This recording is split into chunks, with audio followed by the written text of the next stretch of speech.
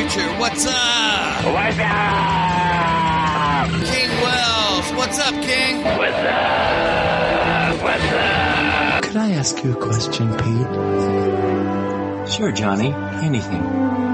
What's up? What's up, Johnny? Mark Breton, Counselor Mark. What's up? What's up? All right. Let's bring this man on. Rabbi Mike, what's up? What's up? Scotland Cuba, the Demon Slayer.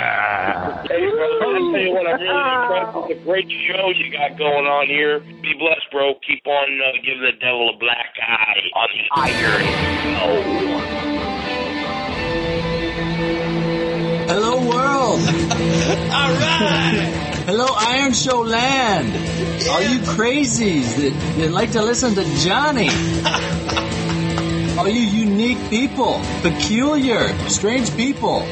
What's up? What's up? Hey, it's your boy Johnny here, and I'm down here in Pellville, Orlando, with my co-host, Richard. Hey, what's up?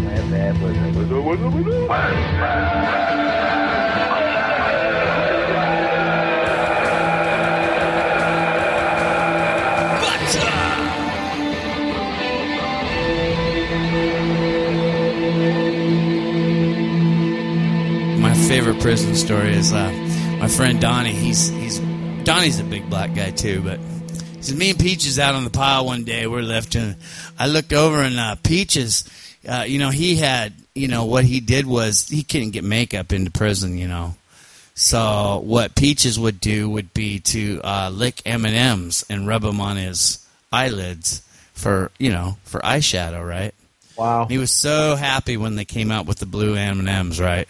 Because then he finally had his blue eyeshadow, Oh, my gosh. Anyway, so he's out there on the pile. So Don's telling me this story. He goes, yeah, I'm out in the pile lifting with Peaches. And I look over, I see Peaches. He's got one green eye and one red eye.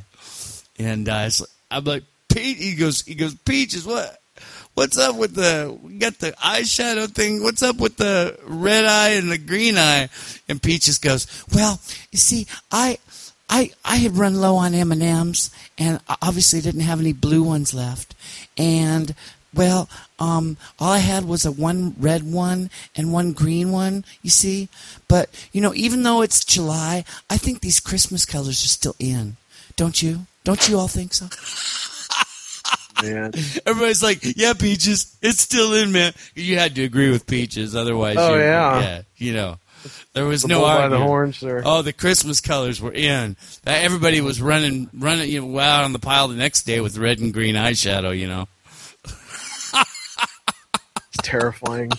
It is,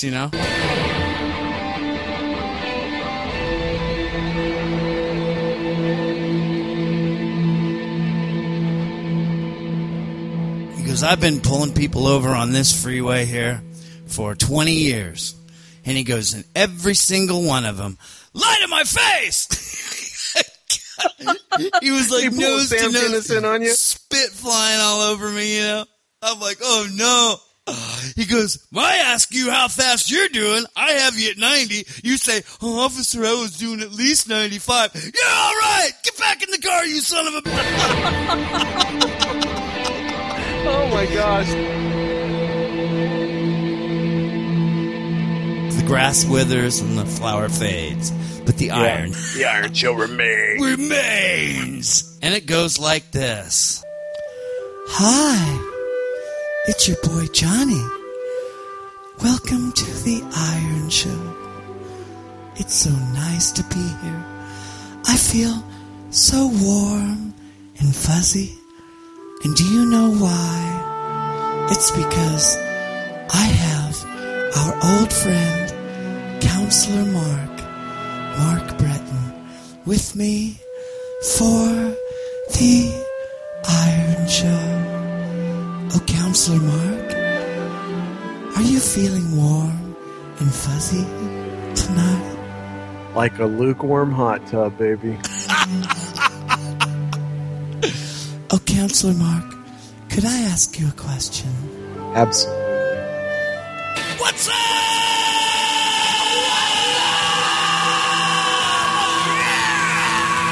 Yeah, baby. All right. Yes. We are so honored to bring you Counselor Mark Breton. Yes. On the Iron Show today. And we're so honored to have you here with us, Mark, as we lay. Very happy to be back. Oh, yes. Thank you. I'm glad you're happy. When I'm happy, you're happy. All right. Yeah.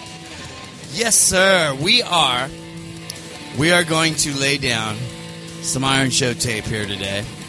And this is me, Counselor Mark and I, after finishing after laying down tape on what you will remember, Iron Show 21 as our groundbreaking epic on the human condition with Counselor Mark Breton. We had been talking over the months, and we had decided that we were going to lay down a series on the human emotions. And so we were kind of planning on doing like maybe one emotion per show here. And I'm really not sure the emotion we're going to tackle today here, or if we're just going to stay with one. But I think I remember Counselor Mark. It seems like Counselor Mark wanted to do a show about anger.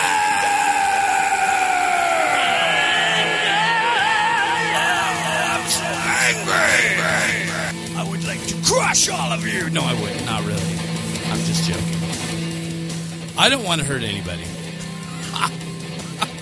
Yet. So After the show. yeah, after the show. After the show. We're gonna actually talk about how we can control our anger. That's- And why we're angry. Good one. I like it. Well, in exploring the human emotions, as we focus our microscope in on anger, I'm sure these questions will come about, and we will explore this human emotion, I guess, tonight. The human emotion known as anger. Now, how many emotions would you say that there are that you could probably actually segregate as like a sovereign emotion? Sovereign emotions. Yeah. Wow. They stand on their own. Only one? Gosh, no. Fear. Everything's related to fear. Fear and love. Yeah, I Fear think and there's two of them. Okay. Fear and love. Oh yeah. Yeah, actually. Really? Yeah, I think that's a pretty good call. Fear and love. I took a wild stab at it. You know, Everything springs from those. I was going to say, who was it? Charles Stanley. Do you ever listen to Dr. Charles Stanley? I do. Listen to Dr. Charles Stanley. Now, he says that anger is just fear with another face. Yeah, it is sort of, except you have an exception in that you see Christ with righteous anger, of course, and none of us are Jesus, but you see him acting on the behalf of other people. I think that there is a place in the Christian heart where we recognize unholiness and the harm that it has on other people, especially people who cannot defend themselves, and that we basically adopt, sort of in a sense, the heart of God in protecting his own holiness and the ones that he loves, and we get righteously angry, and it motivates us to action.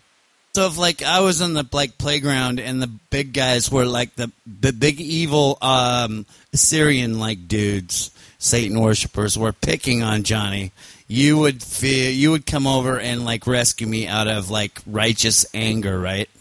Yes. Cool. Yeah, I mean if well, not that Johnny needs rescuing, but no, I have had occasion. I'm dealing with a situation right now, and I'm not going to mention any names because it's live, and I don't.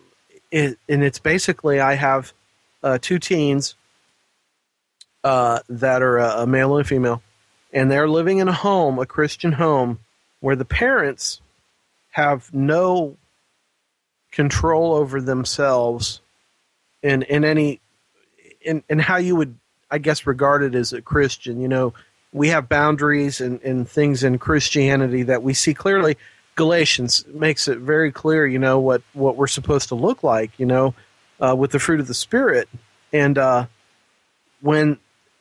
thing that is because a lot of the counseling I do is with people that I go to church with.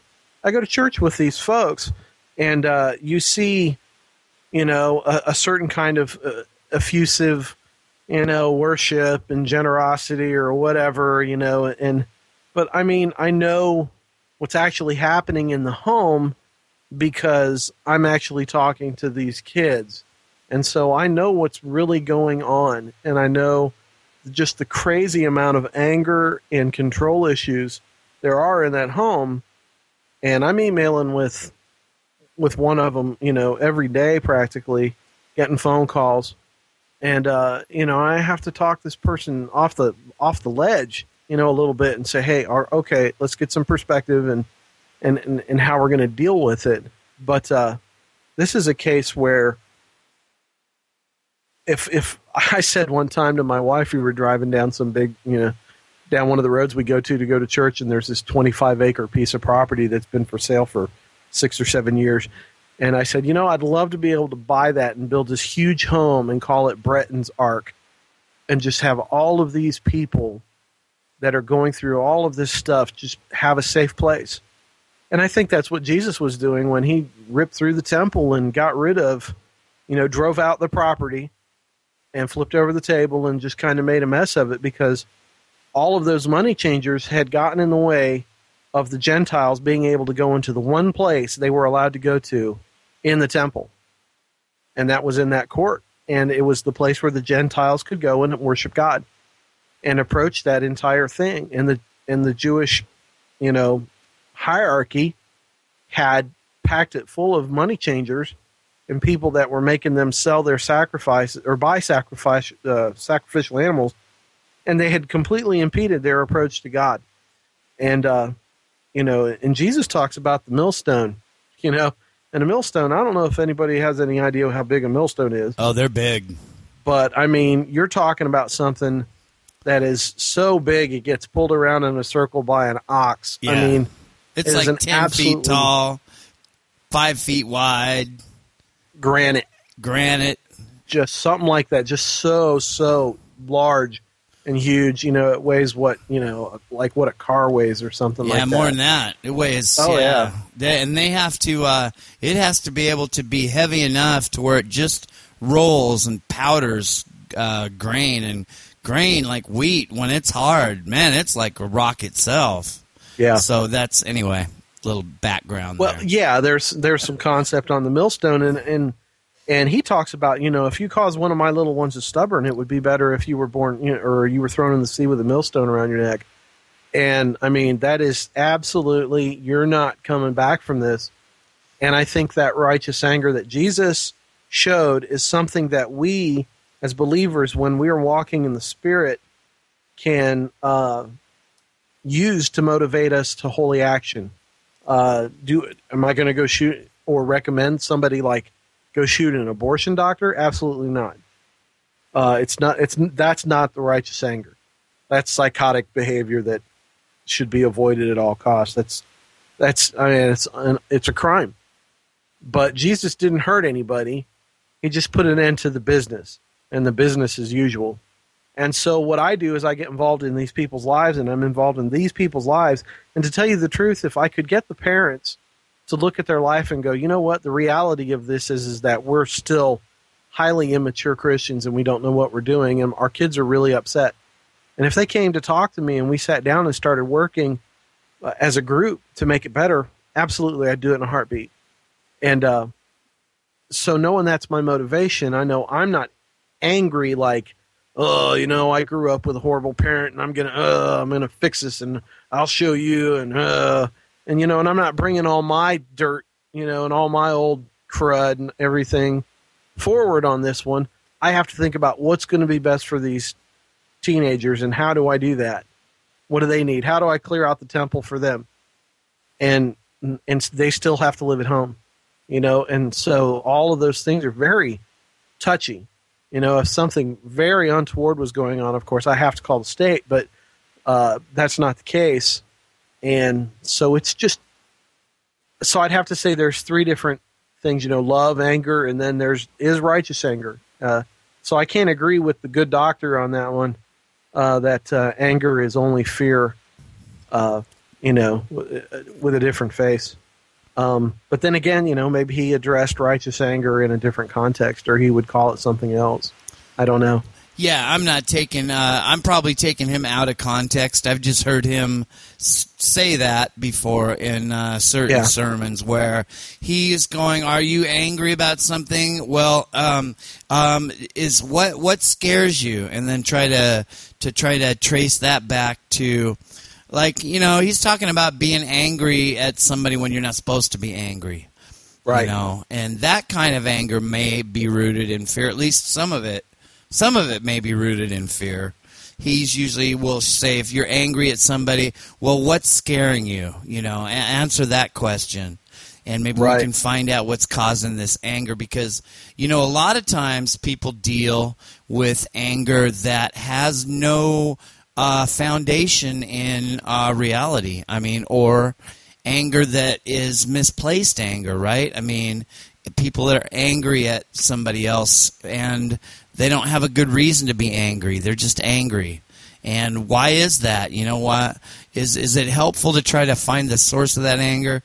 When it's not. You want to talk about unrighteous anger for a while here and see if we can. Sure, absolutely. Put that on the fire and maybe toast it on the outside where it's black. Then we could peel off the black part and eat the mushy inside. And there you go. Maybe we could chew on the stick for a while, because after that anger's been on the stick, it gets kind of sweet. We could chew on there for a while. Some anger barbecue. What's up? Oh, I got me some anger barbecue. Anger barbecue. My ribs are yelling at me. Well, yeah, let's talk about unrighteous anger. I've kind of got a saying that life is very much like your emotions. You're like walking around with a skillet, and you're either holding on to the handle, swinging it at people, or you're passive aggressive and you're handing them your skillet and letting them hit you with it. Interesting. It's anger is the tool that people use to control their lives. Really?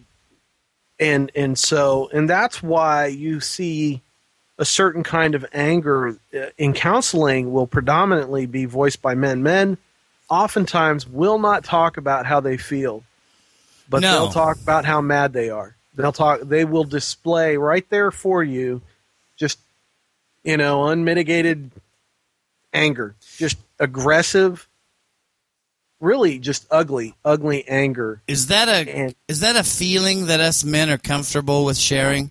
Is that why that is, or not?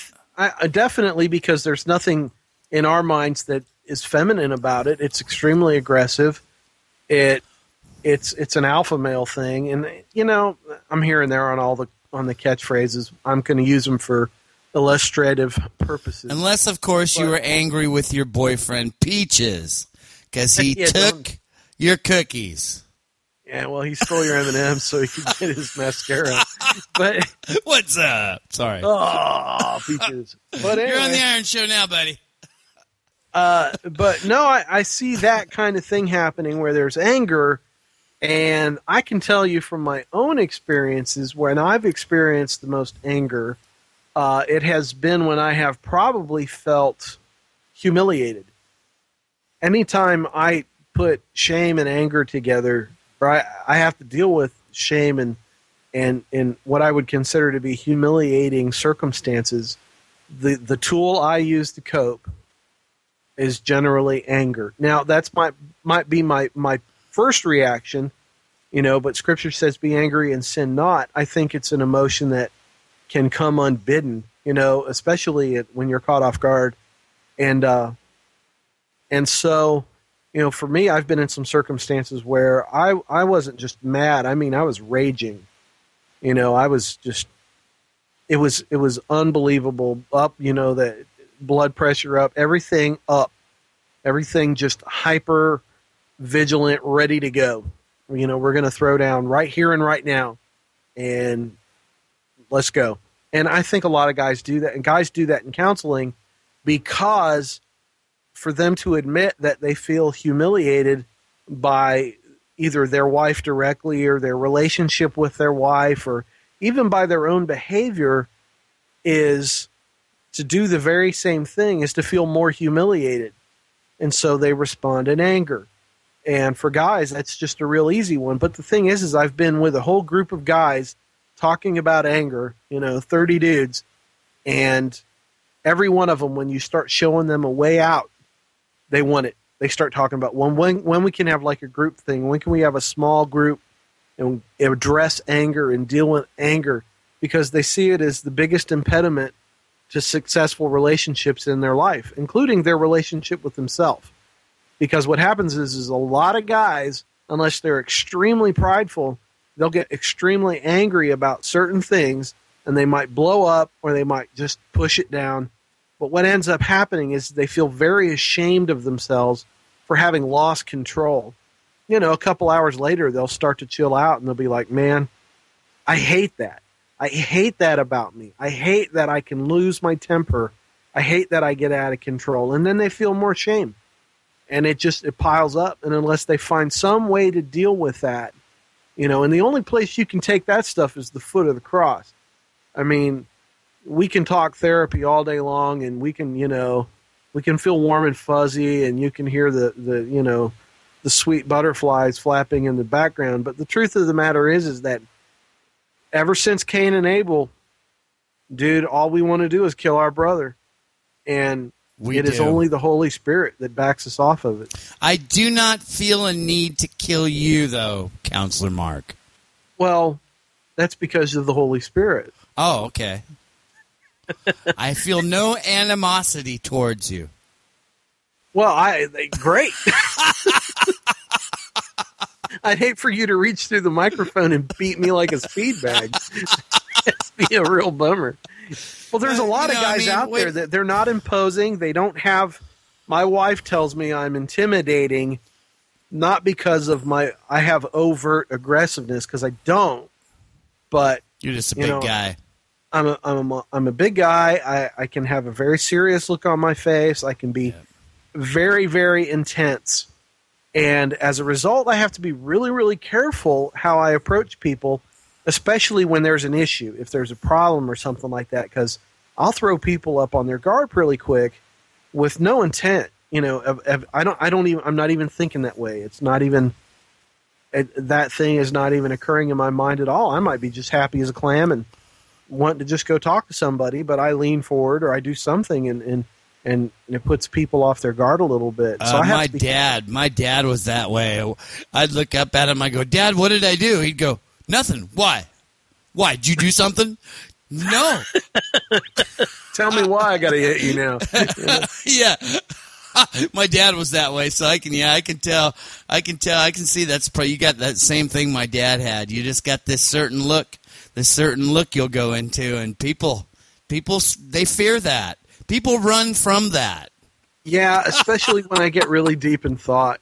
Yeah. If I'm concentrating on something and somebody looks across, I've had people look across the sanctuary at me and wonder, what in the world was I so upset about? And I wasn't upset about anything.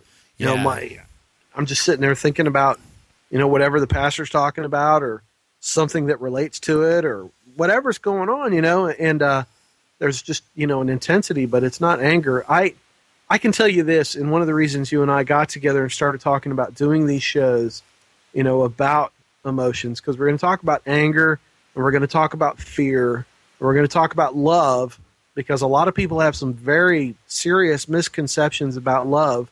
And then another one I want to talk about is anxiety. There's because four. I think anxiety is and we should probably do love last because, we ought to come out of this feeling good. Right. Yeah. So, I mean, but and I that's think a good- anxiety is not really an emotion as such, but it triggers so many things that it is undoubtedly a huge thing to deal with, and it's something I deal with all the time. For those of because you who aren't, big book people like Counselor Mark, anxiety, that's another word for fear. It's going to get me. Oh, me, oh, my lippy, oh, no. That's when you get up under your blankets and you just let your eyes peek out, and you're just like, I'm never coming out again. Oh, man. Yeah, we They are got some going to cool find a stuff. skeleton in my bed because I am never coming out. I've got a lot of questions to ask you about these other emotions, but anger, believe it or not, is not something that I've had dealt with a lot personally in my personal life. So a lot Well, of these lucky for us, I have. Oh, cool. Oh, cool. So we can actually have a discussion. It's hard to make me mad. You have to. I'm one of those guys that you just can't make me mad until you got to start slapping on me, or you got to accuse me of being slow. You got to accuse me. You got to walk away for a few hours and come back and ask me why it's not done yet. Then I'll start getting angry. And I'll tell you what, that's one of those guy things. Is and it? what I did is let's say it was me. Let's say I'm whoever in charge enough to have permission to ask you that question. Right, yeah. And I say, all right, you do this thing here, whatever you longshoremen do. I think it has something to do with, fish, and it's unseemly, but No, it has to do with unloading ships. Whatever's okay. on. But that's So not- I'm like, you need to do this thing. And then I walk away and I come back 4 hours later and I'm like, dude, how come you didn't get this done? What's your problem? How come you couldn't focus on this? And what I have done right there is I have walked up to you and I have said, Johnny, you're completely inadequate, and I wish you weren't even here. I'm already getting pissed now. I'm going to kick your ass right now. You're ready to Reach right through the phone. this mic and slap you still. It's a good thing you're 2,000 miles away from me, Mark. Yeah, for more than one reason. So, Because you can't smell me from there. because you longshoremen, you're a ragged bunch. Well, yeah. Living on the edge, man, edge of the dock. Edge of something. But that's a biggie for people right there. You know? Really? And what happens? I'll tell you how it plays out for guys. And there's going to be people out there that are going to hear us and go, I'm not like this, or blah blah blah blah. And there's exceptions to all the rules and whatnot. But you got to operate with something. But for guys, what'll happen is that they'll get that kind of thing in their work and in their home environment if like their children aren't paying them any mind or respect. But what happens is guys will get this thing at their work that addresses their inadequacies, okay? And anger almost entirely springs from a sense of inadequacy, which causes us humiliation and causes us to feel ashamed. I'm not good enough. And again, I'm not kidding, man.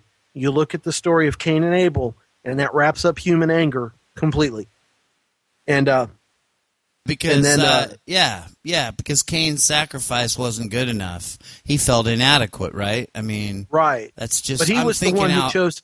on He my was the one feet who here. chose the unseemly sacrifice. Right? stuff. Yeah, but he figured it would be good enough, which it wasn't. But it was his And then bad. when- mo- So and then he- he's addressed with an inadequacy, and God's, his brother didn't say anything to him. No, his brother that's the just thing. goes and worships God and does his thing.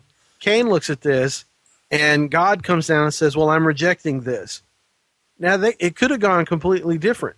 But what Cain did is he took that whole thing and bundled it up and went over and said, you know what? He didn't look at it and go, I've got to figure out a way to be as good as my brother or to follow my brother as an awesome example. He was like, nope, I'm going to huff and puff and I'm going to blow his head down. yeah, And he beat him down, and that thing lives in us. And in guys, you see that sense of inadequacy, and that inability to cope or inability to deal, to not be enough of a man to deal with something. What they do is they bring that home, and they bring home that language of deficiency, and then they hose the decks with it. and then their kids don't want to be around them, and their wife then feels inadequate. And when the wife feels inadequate, she's got this long burn fuse, right? Right. And so she just starts that thing cooking, and over time, finally, it hits the dynamite. But it's like she'll just keep feeling worse and worse, and she'll close off more and more and more, and she'll continue to emotionally, abdicate from the situation. She'll just back out. She doesn't want to be around some guy who's awful, who's angry, who's no fun, who isn't the fun-loving, awesome guy that he was when they were dating, or whatever it is, unless she's utterly dysfunctional and just loves to have relationships with really mad people. But it happens. Oh, more often than not. And shouldn't laugh, but well, anyway. If we can't laugh, then what are we going to do? Yeah, really. But we just sit here and cry on the Iron Show. No, we're men. We're men, and tight. Men don't cry on the Iron Show. We laugh. No, that's right. We speak in Angrish. Yes. So there. Language of Angrish. So what happens is then you get this dynamic where the guy feels inadequate. He comes home. He acts horrible, and then his wife can't deal with him, and then he feels inadequate. So then let's say he decides that he wants to drive to the hoop, and him and his wife, get busy, and she's like, no, I'm not having anything to do with you. Well, there's more humiliation going on right there, and it compounds, and you just get anger, and what happens is in younger guys, like kids, you'll see those kids, you see the one that's kind of the one that's going to go along with whatever, and you see the one who's going to be independent and get into trouble a little bit or whatever. But you see that one guy who's just angry. He's the one that's closest to popping his fuse really, really fast. And at the same time, he's like, oh, I'm sorry, guys, I didn't mean to do that. Well, that's the guy who, if his parents don't handle that right, if his parents don't help him deal with anger, he's going to learn that pattern. And that's going to become the tool that he uses aggressively, because now I'm talking about aggressive anger. He's going to use that overtly, aggressively, to control his life, to control his situations, because one of the first things that any healthy person needs to learn is that the only emotions they are responsible are for their own. And they cannot in any way, shape, or form control or change or power over someone else's emotions. So do we have a lot of clear-cut cases of people getting into trouble, like when they try to get a handle on their spouse's emotions? Oh, absolutely. That's like in marriage or in dating, and there's tons of people across the country who are shacked up. If you hear me over this show and you're a Christian and you're shacked up, go get married, please. Just do it. You're acting like you're married. You just go get married. So that's my advice about that. Commit. Right. Man up, commit. So anyways. But what does that have to do with controlling the other person's anger or emotions? Nothing. I just got on my soapbox. Oh, well, me too, you. I feel the same way. Yeah, you can't you can't expect God to get in there and do any healing or any kind of work if you're living outside his will to begin with. I mean, come on. Yeah, if you love each other, get married. If you don't, then, go find somebody you do love and marry them. Hello. Right. Don't shack up. Don't shack it out. We could sell T-shirts with the Iron Show logo on the back, and on the front it says "Don't shack up." Don't shack up. Don't shack up. So we could write a song. Oh, remember that one? Might as well go for a cola. No, but that sounds good. Oh my gosh, we could write one. Might as well go for a marriage. But anyways, yeah, huh? Boy, that would be so incredibly lame. But still, I mean, but so let's get off the shack. Let's climb out of the shack here, and but I was asking you, I was like, so you run into trouble when well, for the first thing is you said that you can't really the only person's emotions that you should try to deal with ever are your own. And then I ask you, of course, now do we run into problems when we try to control somebody else's emotions like a spouse, or I guess a sister or a brother, or I don't know, even a friend, I guess.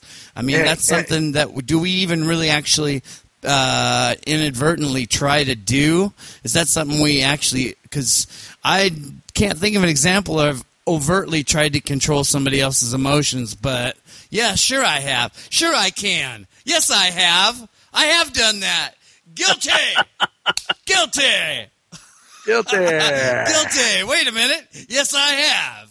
And you're going to see the hanging judge. Oh, it's like when when you're a kid and you try to manipulate your mom into doing something. Exactly. At first you try the, wouldn't it be cool, wouldn't that be really cool? And if she doesn't going to go for it, then you're like, but the other kids are doing it, I feel left out. So you try to play on, you try all these different ways to get some emotional response that will elicit the kind of response, the end product, which you seek, I guess. Yeah.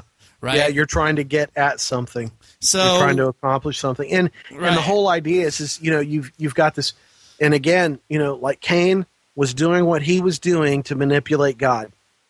And that is the story of, and so what you've got is you've got this guy who's trying to manipulate God. His brother comes by it honestly, and God blesses him, where God is complete in charge of the entire thing and pours this down, right? And so he acts in love, and God responds in grace. Well, Cain acts in a manipulative way to hold back the good stuff and give God, what he'll part with, and that's pride. And so he'll give that away. And then God looks at it and says, no, I don't, obedience is better than sacrifice.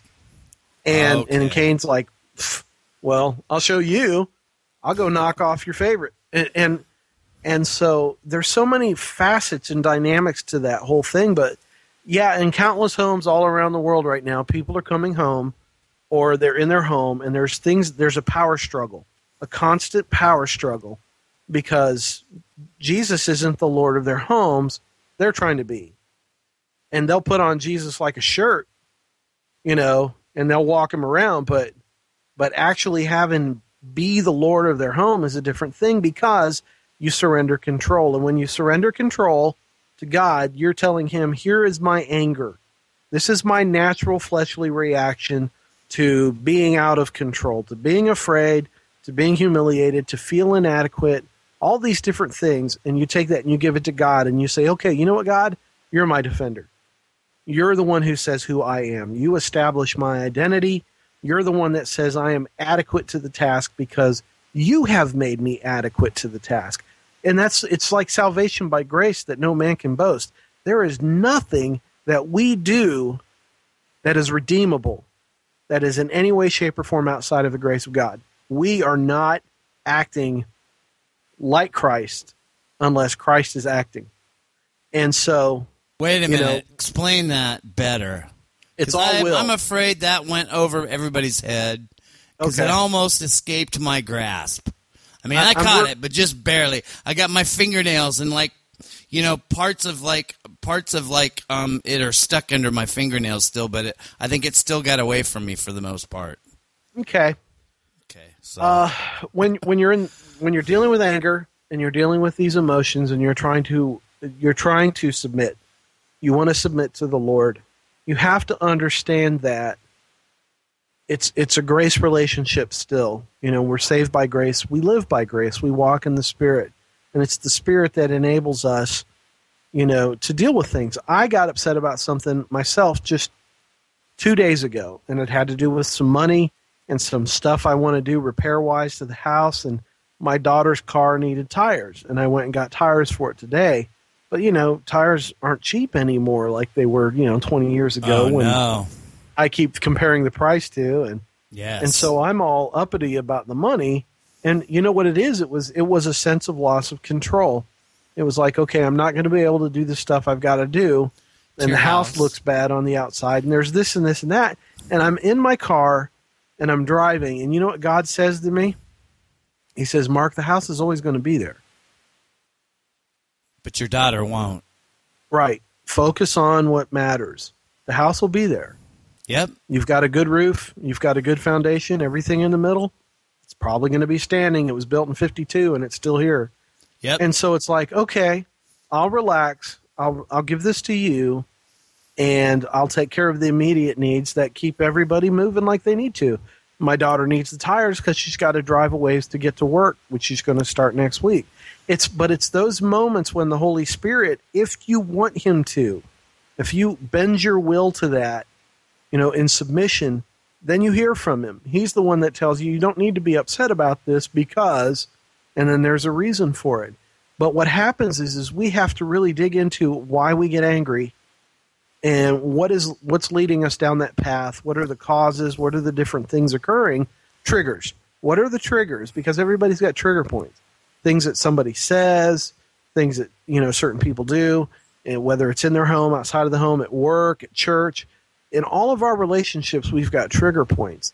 And when someone hits that trigger point and our anger starts to come up, what we have to do is allow ourselves to be trained by the Holy Spirit. If we ask for awareness of our anger, of when we get that button pushed, then the Holy Spirit will indeed be faithful and will tell us when that button's getting pushed.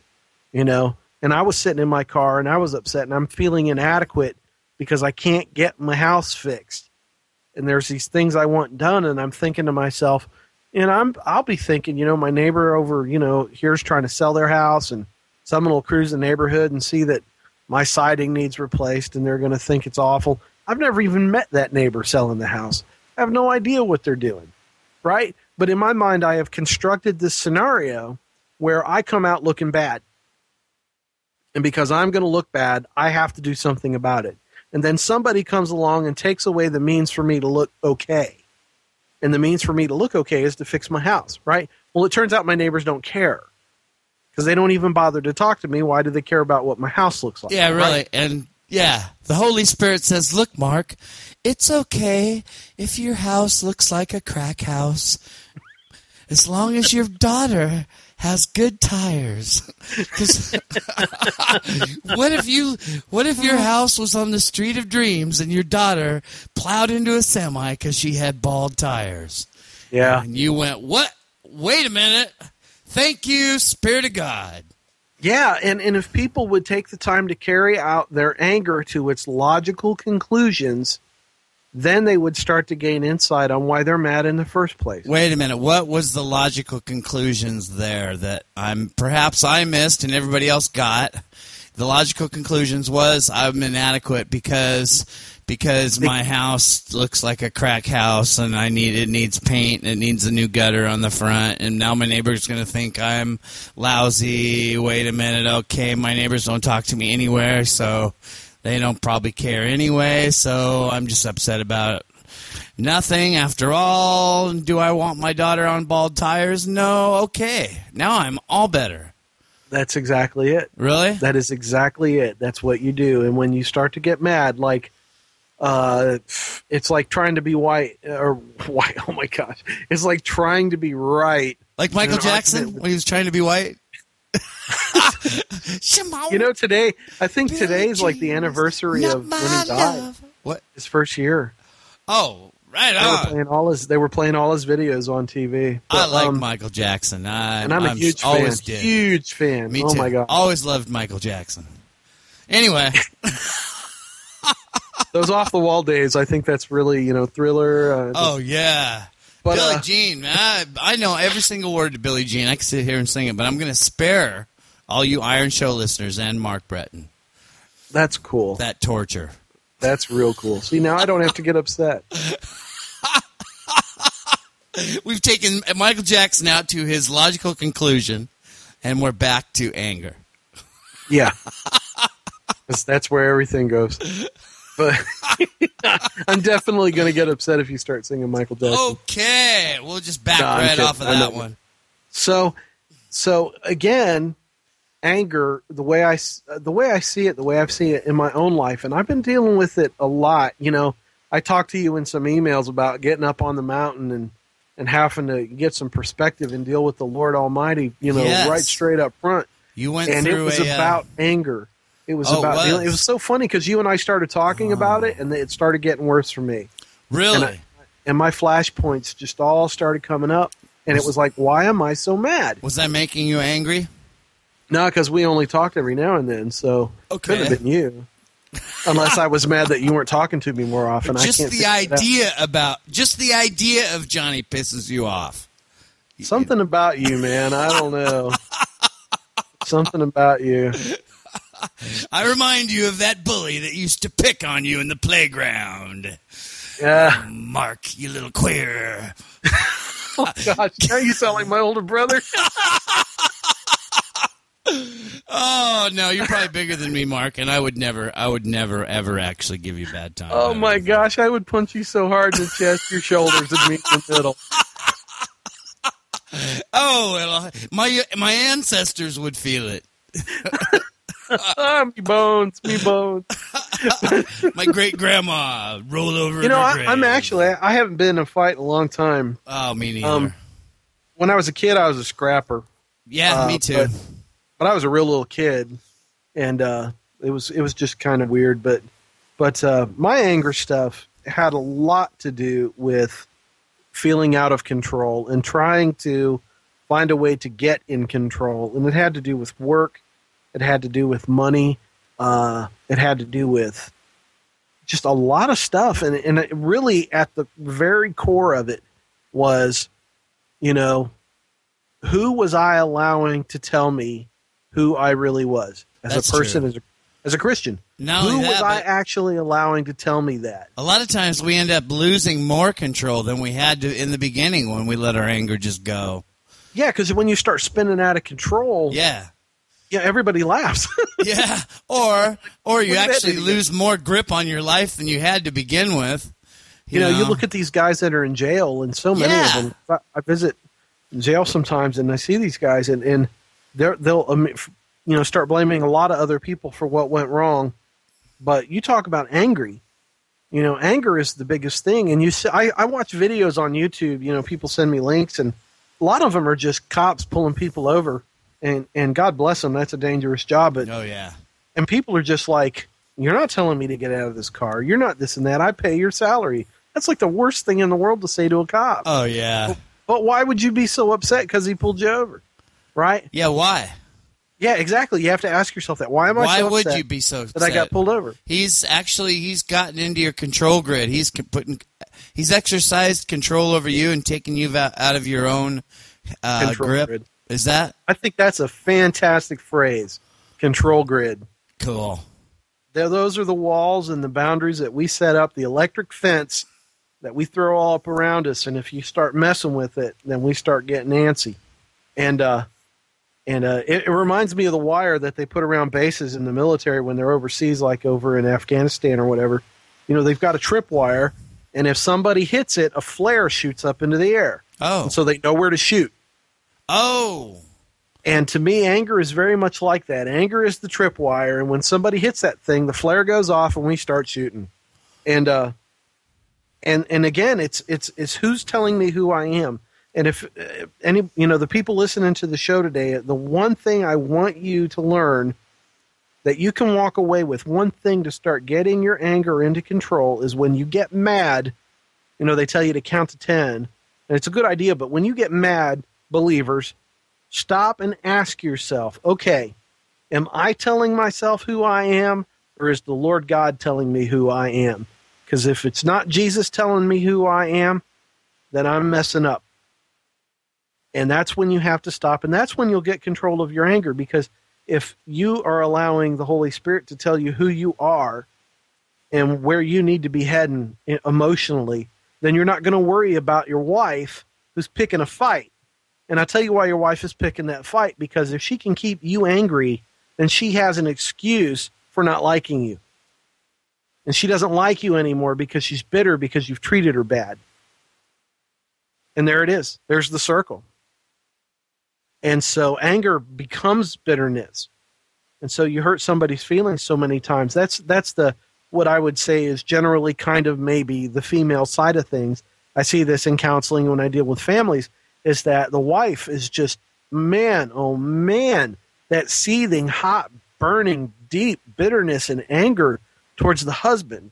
And the husband, of course, is at these flashpoints. And as a father, they're just like, when their kid doesn't mow the yard right or something doesn't go right, and it's just ugly. And everybody in the place is being ugly and nobody's listening to God. God says that we are first and foremost his child. And being his child comes with an obligation of lordship, and so we have to ask ourselves when we get mad, do we believe that? Do I believe when I'm angry that God is the God of the universe who has bought me for a price and has said, you are my child, and then he's given me a book that tells me everything I need to know and think about how I act? Whatever is good, whatever's lovely, whatever's honorable, whatever is excellent. If any of these things abide in this, think on those things, right? Well, that's what he says I have to do. Think on those things. It's not something we do by default. No, it is not our nature. But like you pointed out, and like I said, follow it to its logical conclusion. And you did. You walked out the daughter scenario where she had bad tires. And she told me when we got home, she was like, you have no idea how much better the car drove on the way home than it did before I got to the tire shop. Oh, yeah. And I'm thinking to myself, you know what? This is so much more awesome than how I felt a few days ago thinking about having to spend all this money on tires and highway robbery and blah, blah, blah. And they're saying that is way better than a coat of paint on the front of the house. Oh, yeah. Oh, yeah, no doubt, no doubt. Because I know that she's not going to get in a wreck. Yeah. She's not going to have a blowout and everything go nuts. And endure, even if she just goes off the side of the road, just have to endure that. Oh, yeah. She doesn't have to endure that. And so, trauma. And again, and that's an excellent thing. And God wanted me to think about that when I knew her tires needed replaced. He was like, this is a good thing. You'll replace her tires, her car will be safe. Now, that's the excellent side of it. You know what I mean? And everybody has to buy tires. Everybody. It's not a new thing. It's not like all of a sudden I hit the lottery of lousiness and I'm the one out of, 17 million people that has to go buy tires. Yeah. Oh, man, this all sucks. fathers buy their daughters tires. Everybody buys tires for their cars. Yeah.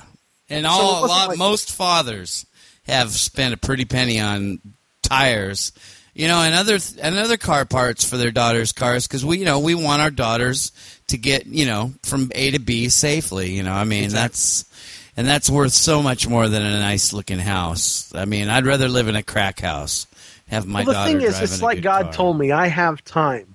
I have time to work on the house, and the fixing I can do can be $100 there, $100 there, and here, and this one thing was more important.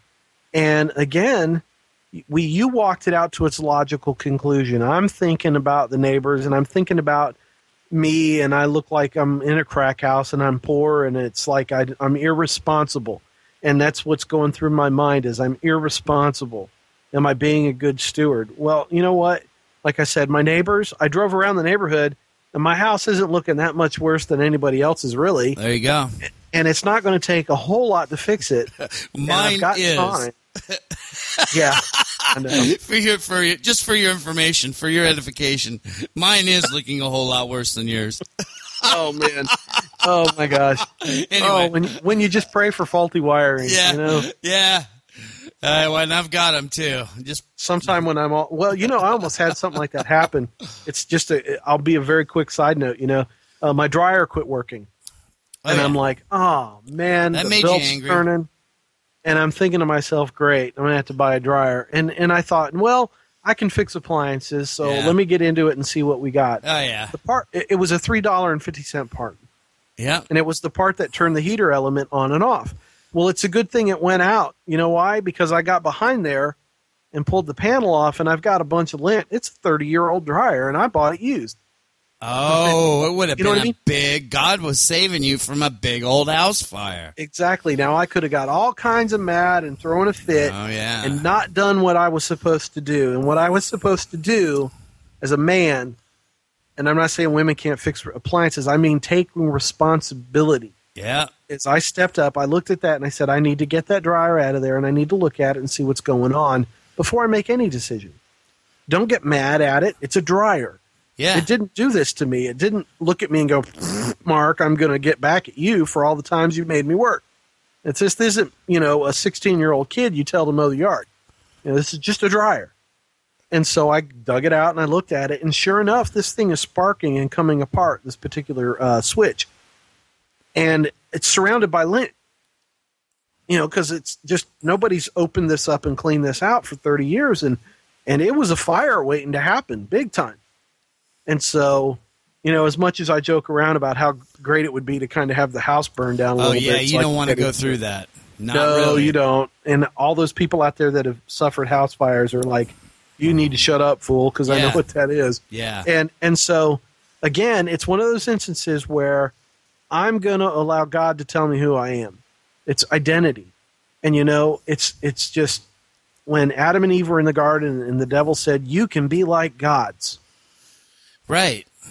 You can be in control. You can have decide that your control fate. grid. You can decide your own destiny. You can do this thing. Right. And you know what, brother? You are not in control of anything. No. Other than your choices. We like to think we are, don't we? But we're not. Exactly. And as soon as that cage gets rattled, we're just screaming all over the place. Oh, yeah. And it has long-term repercussions. We might make the bad decision of driving aggressively when someone cuts us off. I'll tell you what, you want to see a submitted Christian? You're going to see somebody who yields to every knucklehead on the road. Yeah. Without complaining. Yeah. You know why? Because if I will back up and let that guy in, I just avoided an accident. That's how I am. That must speak well for my Christianity. Or something. Because we know you're not driving a nice enough car to not want to get the paint scratched. I have a BMW Z3 Roadster, the same one that James Bond drove in GoldenEye. Thank you very much. Dog. Yes, Dog, I do. I'd love to have a cool car. Yes, it's the only nice thing I've ever owned in my life. Wow. Yeah, of course, it's a beater, but still. You can't fix it, but it looks good in the drive. I can fix it. In fact, I just spent probably 48 hours under the hood of that thing a few weeks ago and did fix it myself because I couldn't afford to have anybody else fix it. Yeah.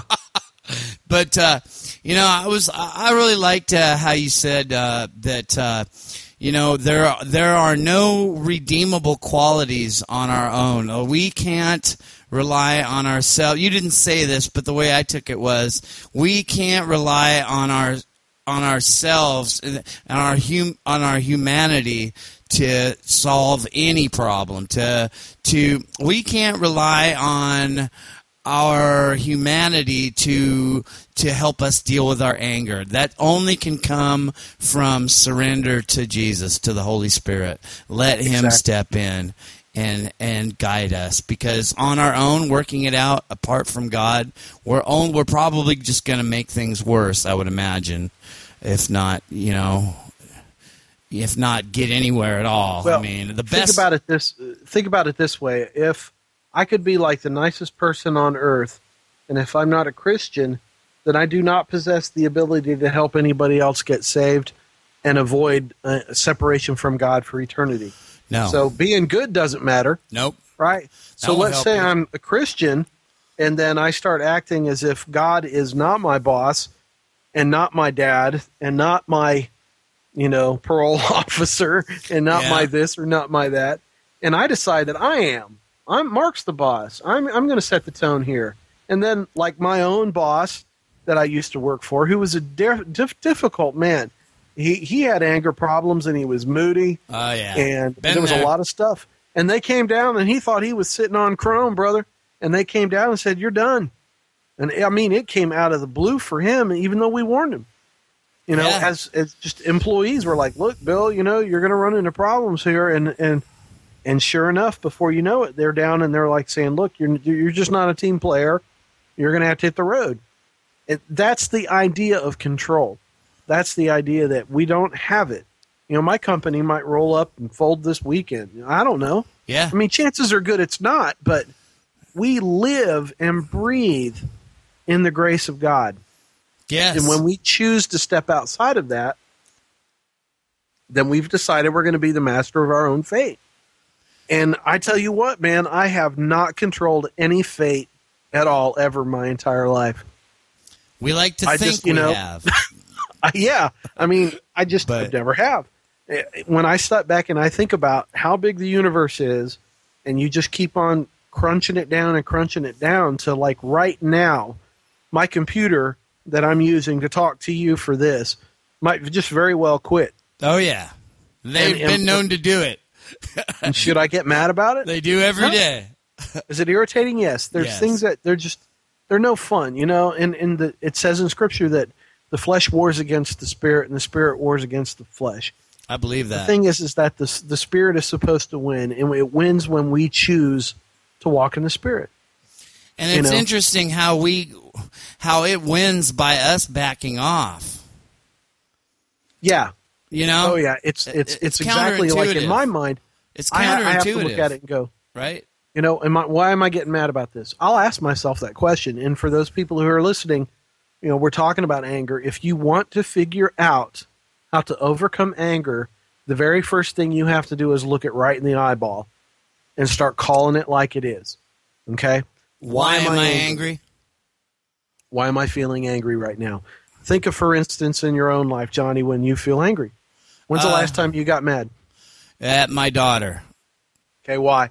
I went to go visit her and bring her a meatloaf because I knew she didn't have much food. And I opened the door, and she said, "What do you want?" And I said, "I just wanted to say hi, give you meatloaf." "Why?" "Well, because you're my daughter." Yeah. "Thanks." Slam. I walked away. I was so angry. And why were you angry?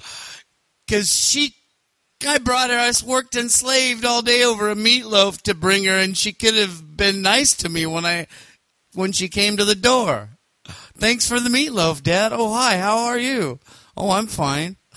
I brought you meatloaf." "Oh, great. Thanks." So, if you walk this out to its logical conclusion, help in me. actuality, you worked over that meatloaf for you. Okay. You cooked that meatloaf, and you're thinking, I'm going to be a good dad, and I'm going to help her out, and I'm going to go give this to her. Right. And her reaction proved your motivation, or at least enough of your motivation to cause a negative reaction. I'm going to be a good dad, and I'm going to go over there, and I'm going to do this thing for her. And it'll be awesome because I'm awesome. And so you go over there and you give it to her, and she's like, "Well, what are you doing here in the first place?" It's okay, well, we're off to a bad start already. It's like, all right, look, I don't like you. I don't want to be around you, whatever, however it played out. And then you finally give her the meatloaf, and she's like, "Thanks," boom. And you're like, wait a minute. I want some credit here. Yeah. I want some credit. I went to the hassle of cooking this meatloaf and then getting it ready and putting it in the car and driving over to your place to give you a meatloaf because you need something. Yeah. And then what did you do? You took it and you slammed the door on me. Yeah. Did I get any praise? Did I get any glory? No. No. Now, how much does that sound like God dumping on us constantly love and compassion and gracefulness? And what do we do? Thank Him for it? Do we take time to say thank you for saving my life, providing my needs, giving me shelter? No. Like No. my dad used to say, "I don't get no thank you, kiss my ass or nothing." Yeah. Yeah. It's just, you know what? He continues to bless. It says he rains on the just and the unjust. That's right. The water's coming. The plants are growing. We're going to have a good crop, right? Yeah. It is in his best interest for his own glory to do these things. And he's glorified whether we respond well to it or not because he's always proven right. God's always right. So He doesn't get mad at us for us not being thankful, really. No. No. Because he's Not- God. He's gay. Yeah. He can follow that to its logical conclusion, unlike us. Here's the official theological reason why that works, okay? God is complete. God doesn't have to tell God he's okay. God Right. doesn't have to stroke himself on the back and go, you know what, God, you did good today. Right. Good job, buddy. Good job. You know, he doesn't have to reassure himself. He's God. He knows it. Exactly. He's God. All of the glory that exists in the entire creation and in his realm is his. And it's his rightfully, and he is utterly and completely complete. That means that nobody can go to God and say, you're a liar, dude, or anything like that, right? So he knows exactly who he is. Well, now you went to that doorstep, and she told you you were somebody else than you thought you were. Right. And what you have to do then in that moment is you have to go, you know what, Lord? She got food.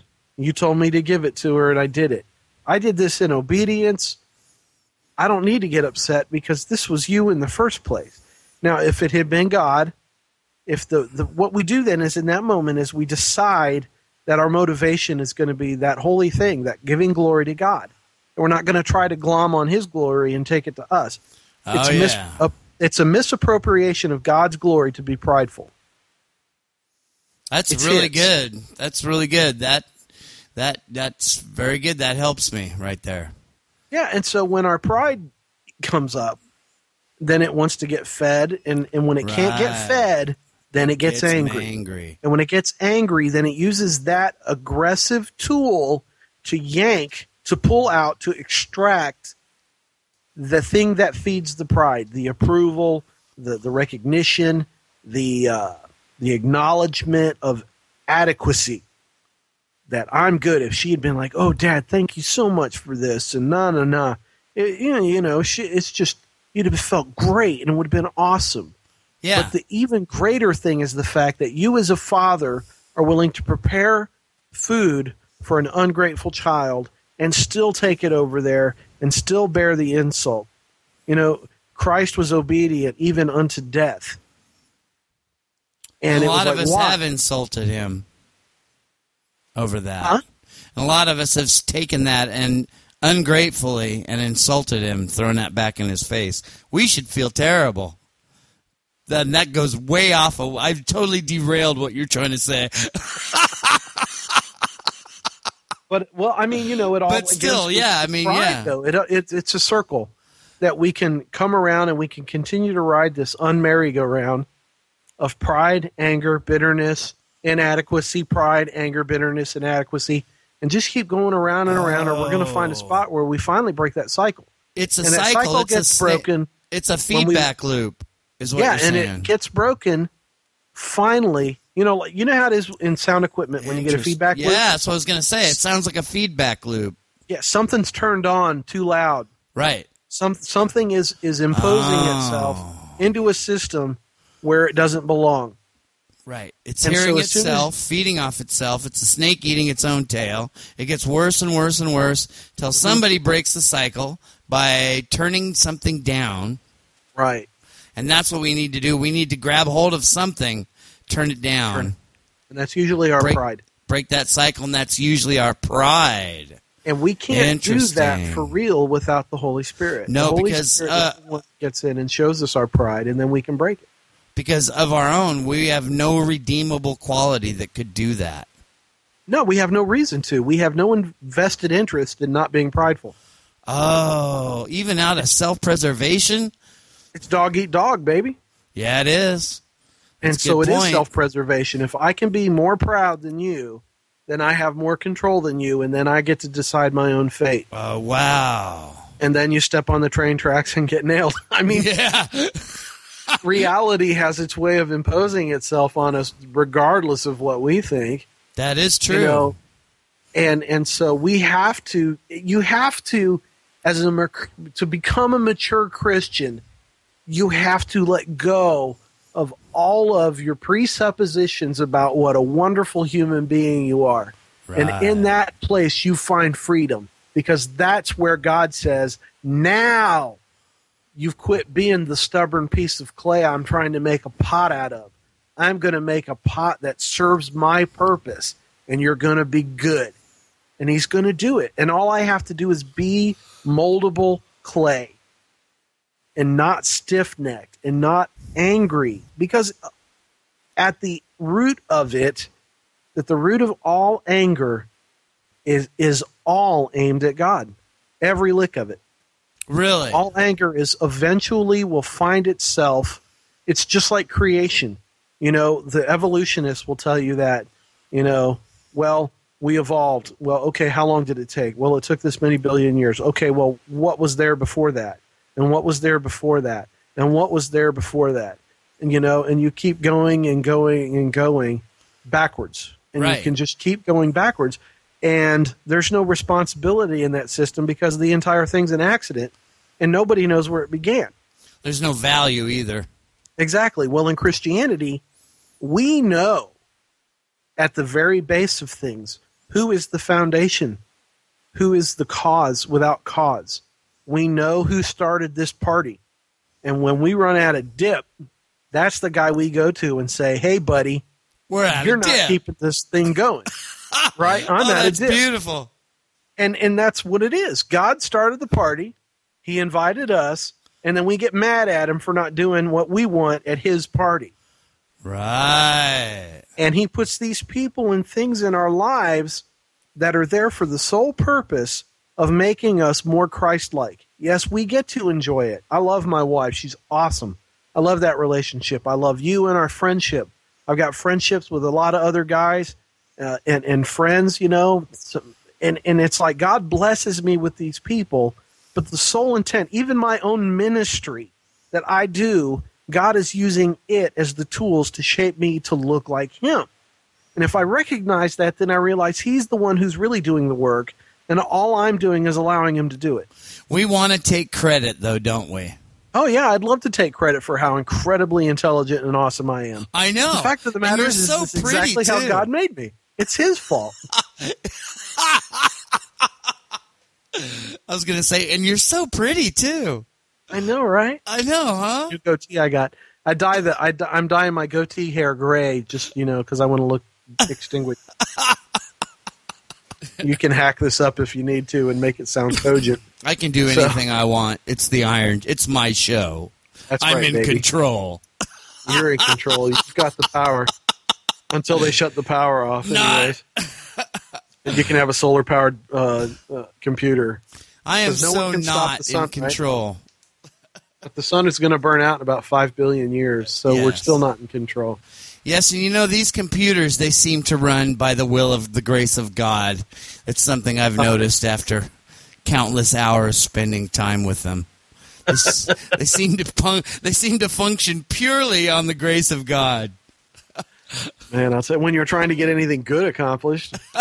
I mean, they're a machine that's just bent on its own destruction, if you ask me. Eat itself alive. Yeah. Like a bearing that's gone. You just hear the grinding, and before you know it, everything's slag. Yeah. That sounds like our lives. I think a lot of people do that. You get one little part just spun out a little bit, and once you finally start to get a grip on your anger and you start realizing who you're ultimately mad at, who you ultimately think should be giving you a better deal, you know, when you ought to be dead. As long as you're waking up and sucking wind, God has given you everything you need. And, that's an interesting perspective. Well, we have to get all the way down to it. You got to all the way down to the bone, man. In our mind and in our maturity, we have to take it to every logical conclusion so that we can make mature choices. And the logical conclusion is if I sit up, Paul said it. He said to be here is, I'm trying to remember the verse. You know, to be in the body is to be serving God, and to be out of the body is to be with the Lord. Oh, absent from the body, present with the Lord? Yep. Absent from the body is to be present with the Lord? Yeah, and his whole thought process was, I'm going to keep working, and then when I'm done working, God will have me, and I'll get to be with God. Right, and he also said, for me to die is gain. Yeah, but to live is Christ. Yes. To live and as Christ. that's where we have to we get miss to. that part, don't we? Yeah. We like to think about heaven, and we like to think, oh, for me to die is gain. But then we miss the second part, for me to live as Christ. Right? Yeah, and are we going to do it? Or is it for me to live as Mark? Yeah, right. You know? That's what I was trying to say, yeah. Yeah. And so what happens is, and this is the thing that angry people don't get. And this is something that, and I struggle with anger. So for those people who deal with anger, and when I say I struggle with it, my struggle is the undercurrent of just really pent up emotion about control. And so I do understand that feeling. And I don't bark at people. I don't yell. I don't get out of my car and give people the finger. I'm not crazy that way. I'm crazy different ways. But I'm not overt in my anger too often. But it really, really continues to amaze me how, if I will follow out my thought process, I'm actually mad at God for giving me a raw deal. I mean, it's what it always comes down to, is that I'm holding God accountable. You know, it's like Adam said, well, Lord, it was this wife you gave me, you know? I mean, we're so ready to cast off the blame, and we're so willing to take all the credit. Yeah, and we're so willing to throw the blame right at God, you know, when things just don't go the way we think they should. Yep. You know, that's and we just don't recognize that we are a small part, you know, stones in the living wall that we're like, you know, when people think about when Paul said, you know, we're all a part of the body, and does the eye say to the foot or the hand or however that went. I have no need of thee. Yeah, but I think a lot of us think that we're like we are the eye, you know, and I think I'm just one cell floating along in this entire thing. And my only purpose is to serve. I do one function, and that's what happens. And it's just being willing to not be important and let God decide what he wants to do with us. I am the outer flake on a toenail myself. I am a dead cell that consists of your hair. Yes. But you know, one of the most humble dudes I've ever engaged in. I've never talked to the guy, but I've read some of his books. I've listened to him talk, and I'm amazed at it. Is Billy Graham, and I'll tell you why. He is a humble guy. He's been all over the world. He's talked to more presidents than even the presidents have.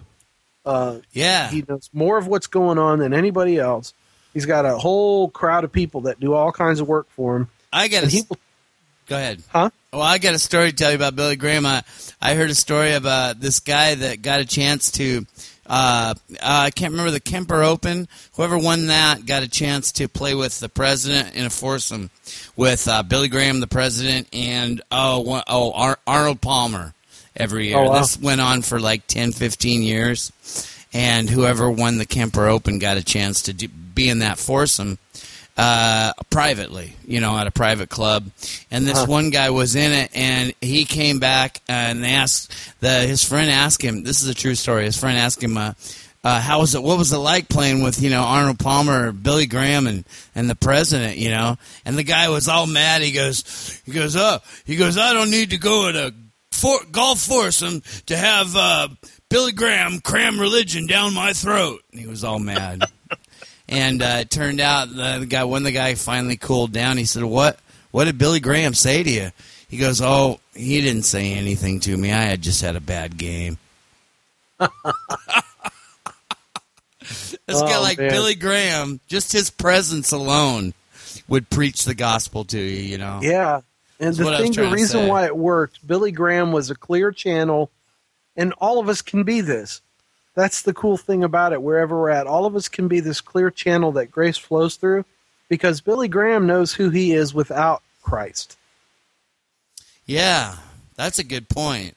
And I have taken the time to look at and realize who I am without Christ. Who is Mark Breton if Jesus wasn't his Savior? I'm dead myself. I died about 15 years ago. I died in prison. Yeah. I just know what would happen if Jesus was not my Savior and my Lord. Oh, yeah. And Billy Graham has done all these incredible things, and if you talk to him, he will always talk about how he is so desperately in need of the grace of God, constantly, and he reminds himself of that because he knows who he would be if it were not for the grace of God. I think St. Paul felt the same way.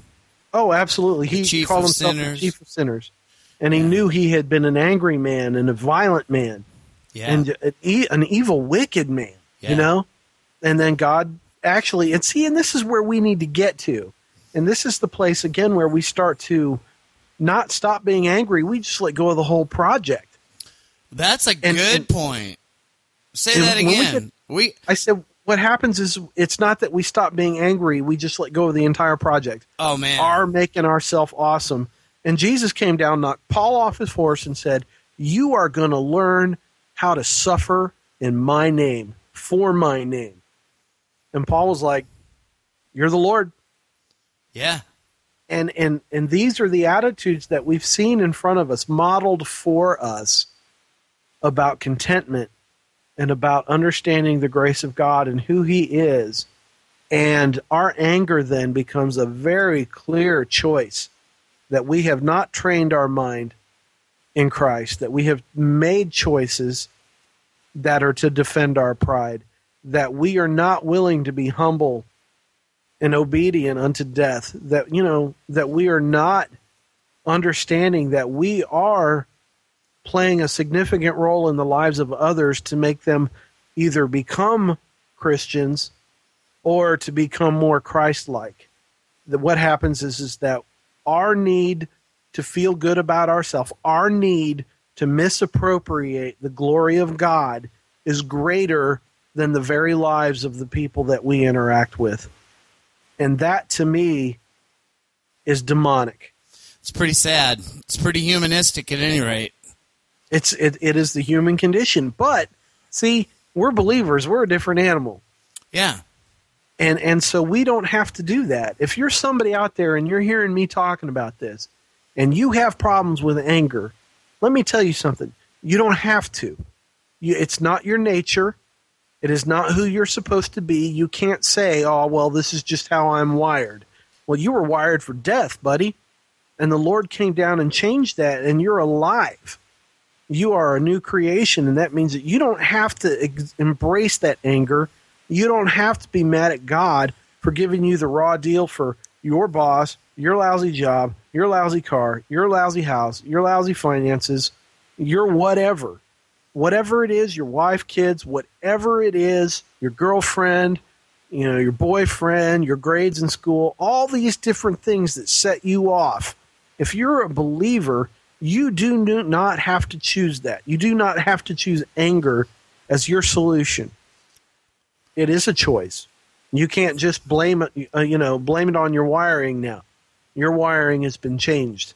And every time you get angry, you're choosing to get angry. Now, there's a lot of healing, and there's a lot of letting go of bitterness, and there's a lot of time that you have to spend before the Lord exploring why you are angry and why you might have angry roots. Why you're mad in a big sense, why that big chunk of anger pours out of you into all these other areas of your life and poisons them. And you need to get down and figure out what is the thing that's making me such an angry person. And it could very well be that your dad maybe just treated you horrible as if you weren't valuable, didn't take care of you like you needed to be taken care of. Well, believe it or not, it's that experience that you get to take forward to speak to that kid who's growing up in a home whose father is unkind. And you can say to that child then, you know what? Right now things are difficult, but it will make you mature and you will learn how to walk with the Lord in a deeper way because of it. And then in turn, you will go on to tell somebody else about how the Lord was able to work in your life despite the fact that this thing was going on in your life. I grew up in a horribly abusive home, and I've got all kinds of reasons, according to the world, to be completely misbehaving and compensating and doing things that I want and living, off the government check or whatever it is. However I got hosed, I have all kinds of reasons for that. If you look at my life, I was homeless and blah, blah, blah, blah, blah. And you know what? I became a Christian. All those things dropped right off the map. They don't matter anymore. All that stuff is not important. The only thing that matters is the glory of God. And every time I get mad and act out in that anger, I'm messing that up. I'm sullying that. God's glory doesn't change. It's just like I'm holding up things that block it for other people. And you know what the word is for blocking light? Occult. Okay. I did not know that. Blocking light is occult. Really? Yeah. Being opaque? Yeah. Cult. If you look up the word occult, yeah, it's hidden. It means hidden. Hidden from the light. Exactly. Blocking and so light, every being time you opaque. hide the light, you're doing the occult.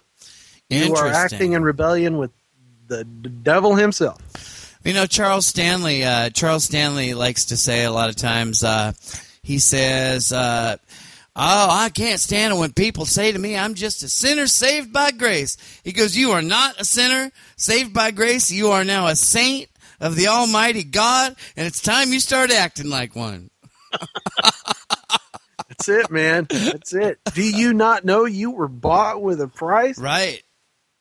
I mean, we had a price on our head. We cost God something. And he owns us now. And that's something else that we don't like to remember. We're owned. We're property. We're slaves. Yeah. I mean, on this side of the veil, we're slaves.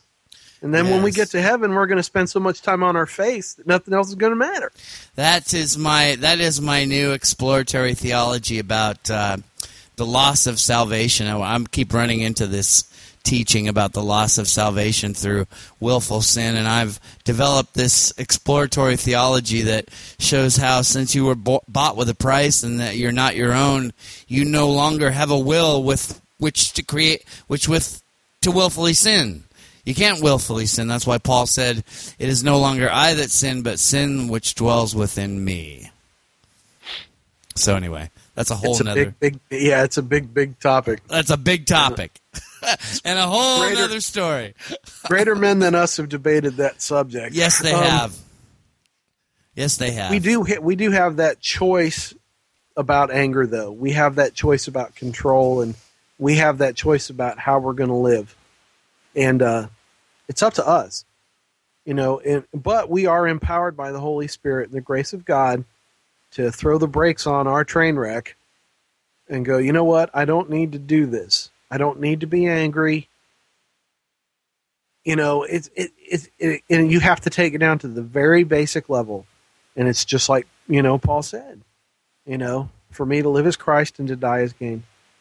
And when we can get to that point where we're totally willing to go whenever it happens, and we see the life and death struggle that we are involved in, and that people get caught in our crossfire and lose when we become angry, that we become a force of the occult, that we hide the light from other people with our anger and make it difficult for them to get to see God. And I'm bringing this around here I'm bringing around the story, and that is when Jesus went into the temple, what he saw all around him was the occult.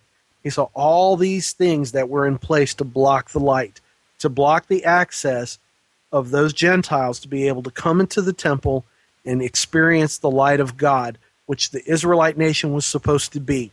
And that's why God got mad at them when they were out in the desert and they were in their country and they were disobedient and they were idolatrous, is because they were supposed to be representing the light of the world so that the world would get saved. And they didn't do it. And whenever they got lost and they wouldn't do it, what did he do? He turned them over to their own flesh and let them be taken away so that they could learn one more time who they really were and who they needed to submit to, and that they were the light of the world.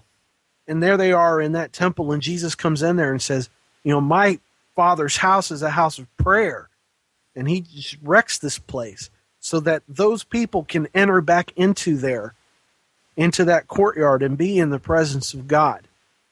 And we have to do that in our own lives. And we have to take all those tables and edifices of anger and control and bitterness and jealousy and all that ugliness, And we have to take that and just throw it out, drive it out of the temple of our hearts, and stop blocking the light for other people by our just horrible attitudes. And as soon as we will do that, as soon as we understand that we have to do that, that until we do that, we will not only be a hindrance to ourselves, but we will be doing possible deathly harm to others, eternal consequences, until we tackle that topic. So we deal with ourselves before God in humility with this stuff, then our anger will continue to keep people from getting into right relationship with God. And that is what our anger costs. That's a horrible, horrible price. And yet we think we're so do it. Yes. You know, we think we have a right to our anger, and we don't. Our anger is death. Our anger, pride kills. That's the saying that I came up with a long time ago, and my kids come chuckle about it every now and then, but I'm going to get bumper stickers made that say that. Pride kills. Amen. It does. It kills. It keeps people from heaven. Yeah, in all manner. It kills relationships.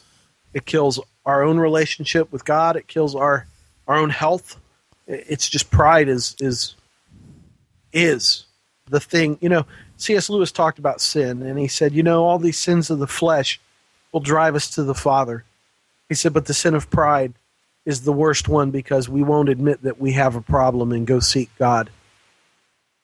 And that's why the devil is irredeemable. It's a I could come up with lockout. all kinds of theological reasons why Satan can't get saved. Yes, But he won't get saved. Pride is That's a the lockout. thing.